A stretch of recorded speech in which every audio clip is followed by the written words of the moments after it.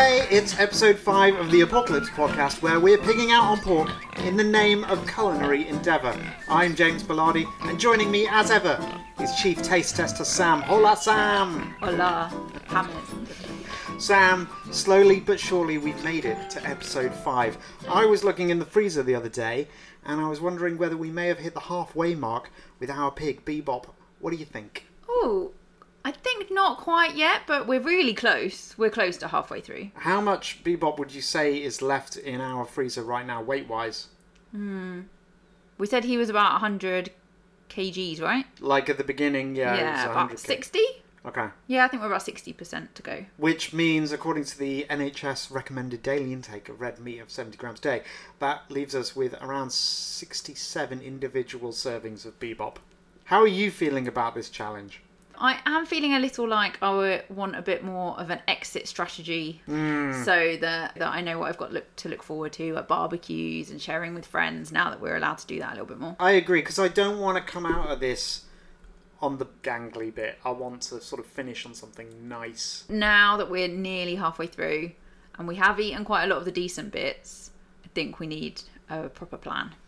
Now, as always, don't forget, if you have any thoughts on pork, or you'd just like to share some recipes with us, then you can find us on Facebook, Twitter and Instagram by searching for the Apocalypse Podcast, or find us at apocalypsepodcast.com. Sam, what cut of pork are we eating this week? We are eating the skirt. And can you describe the skirt to me as it came out of the freezer? It's quite a long and thin piece of meat. It hasn't got any obvious layers of fat, but it did look like it had some marbled fat throughout. I couldn't readily identify it if it didn't have a nice handy label on it from the butcher. Well, yeah, you don't see it that much out and about in supermarkets or again, even in the butcher. You see cow skirt, beef skirt, if you like, a lot. They're called hanger steak. Yeah, I've seen that in the butcher. The pork version, relative to the size of the animal, it's much smaller beast. Ours came in at about 300 grams, which for an animal of 100 kg it's not huge. No. But it's an interesting cut. It's the diaphragm of a pig. Diaphragm, as of course you know, comes from the Greek word diaphragma, which means partition. So if you think about the diaphragm of a human, it's the muscle that separates the chest from the abdomen. And essentially when it contracts, it makes the chest expand, forcing air into the lungs. So it's the muscle and the tendon responsible for breathing. In a pig, same thing. But I guess doesn't get very much of a workout then. Well, a pig's breathing pretty much 24/7 until it dies. Yes. I'm aware that a pig is breathing all of the time that it's alive. But I'm guessing it's not like the legs, is it? It's not working really hard. If you had a particularly athletic pig, I guess it would be a tougher diaphragm, because it's getting more of a workout. I mean, Bebop, we know he had a lot of exercise, but we also know he had a charmed life. So I think he was quite relaxed. Yeah, and maybe that's why our skirt is not that fatty. Now, in terms of the diaphragm overall in a pig, and in any animal actually, there's a huge amount of tendon in there, which is not good to eat. So when you're buying the skirt, you're not actually buying the whole diaphragm, you're just buying the muscle of the diaphragm, if that makes sense. Yes, thanks for the science and the Greek lesson there. No worries. Isn't it true that sometimes you can see it in the supermarket and it might be called pork steak, or you might buy a whole rack of spare rib and it will still have the skirt attached at the bottom? Yeah, or if you're lucky enough to live at a posh butcher, like we do. Live at? No. Sadly, we don't live at a butcher. Although that would be great. I know. Why don't we live at a butcher's? Life goals. If you are lucky enough to live near a posh butcher, like we do, you can get this special version of the skirt called the Iberico Secreto. It's like super marble, like a Wagyu beef steak. That's because the Iberico pigs are like the Wagyu of the pig world, aren't they? Well, they really go to town on fattening those guys up, feeding them on acorns. But that's what pigs are meant to be, fat. Would you like to know why it's called Iberico Secreto? Why is it called Iberico Secreto? Obviously, if it's from an Iberico pig, which are the nice big fat black pigs in Spain that are really well looked after and fed on loads of acorns. And the Secreto bit is because apparently it's very carefully cut from a secret spot between shoulder, ribs and fat back. Back fat? Fat back. I think it's fat back. Okay. So you end up with this really like well marbled bit of meat that ends up being really juicy in flavour and really tender. So I have bought an Iberico Secreto once, maybe twice. But both times it's been more marbled than our cut of skirt steak that we had from Bebop. I would say that Iberico Secreto that I bought, probably a 60-40 ratio of meat to fat on that Iberico Secreto, as opposed to the 80-20 of the Bebop cut that we ate. So of all the pork challenges we've done so far, there are two things about the skirt that make it kind of unique. One is it doesn't have those distinct layers of fat and meat like most of the other cuts that we've done. It is very marbled, so you don't have to cook it for hours and hours to render all that fat and flavour into the meat in itself. Like, the fat is already in there. And two, because of that marbled fat, you have to cook it rare. You serve it pink, which you don't often think about when it comes to pork, really, do you? But that's why sometimes it's called pork steak in the supermarket, right? Because it actually resembles a beef steak. And you cook it like a steak. Yeah. So yeah, it presents this kind of interesting, unique pork challenge. There's not that much pork, where the goal is to like get it in and out of the pan as quickly as possible. So I looked up a whole bunch of recipes on how to cook skirt, and essentially they're all the same. You season it well, blisteringly hot griddle pan, 2 or 3 minutes each side, let it rest, boom, it's done. Sliced it thinly, and we served it in burritos. Bit of fresh tomato salsa, salad leaves, beans, rice, etc, etc. Sam, can you describe for me how it looked when it was served to you on the plate?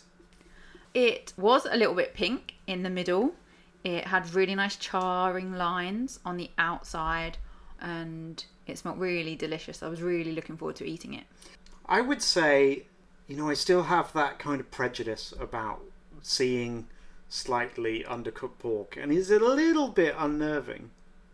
Can we not get into the conversation about overcooked pork again, because my parents were really offended by the Chops episode. Okay.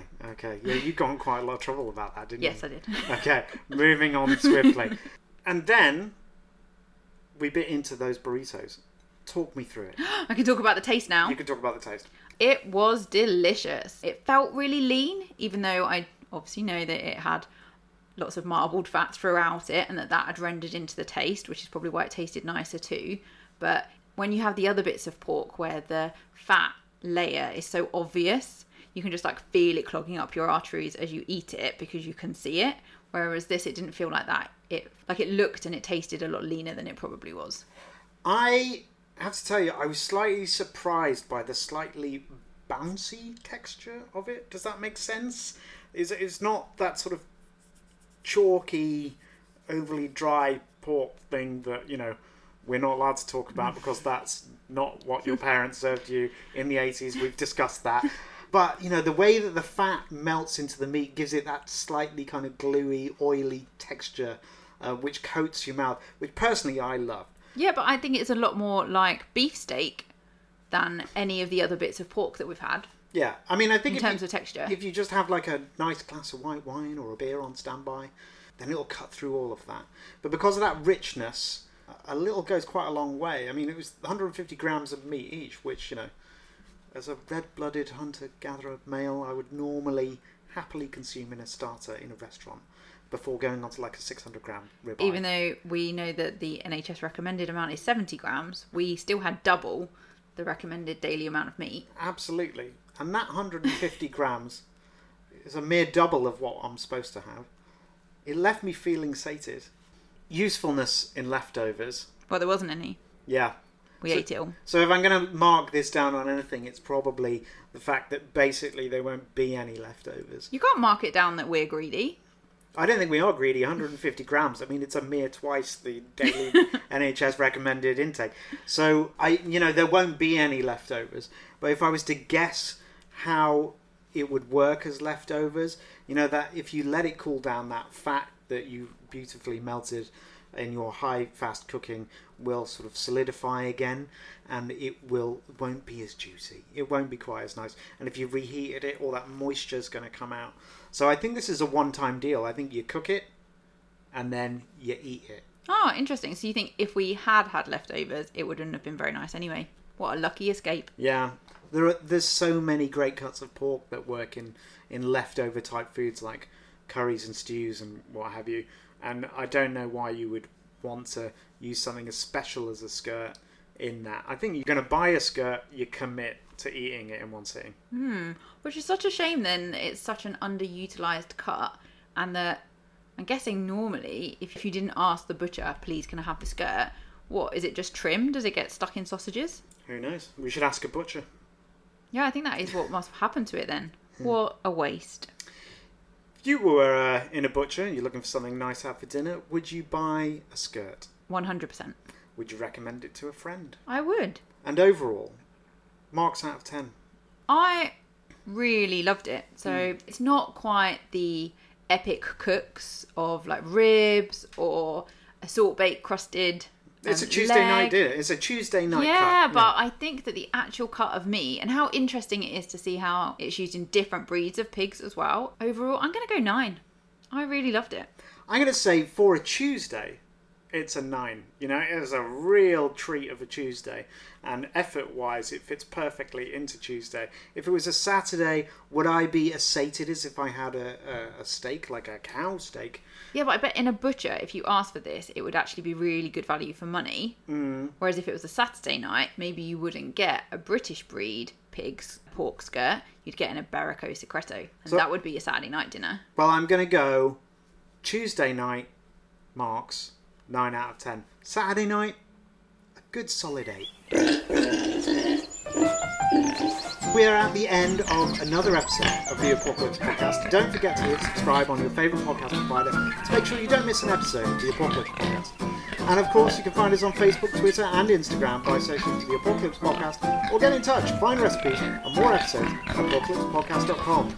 Join us on the next episode of the Apocalypse Podcast, where we'll be feasting on even more people for your listening pleasure.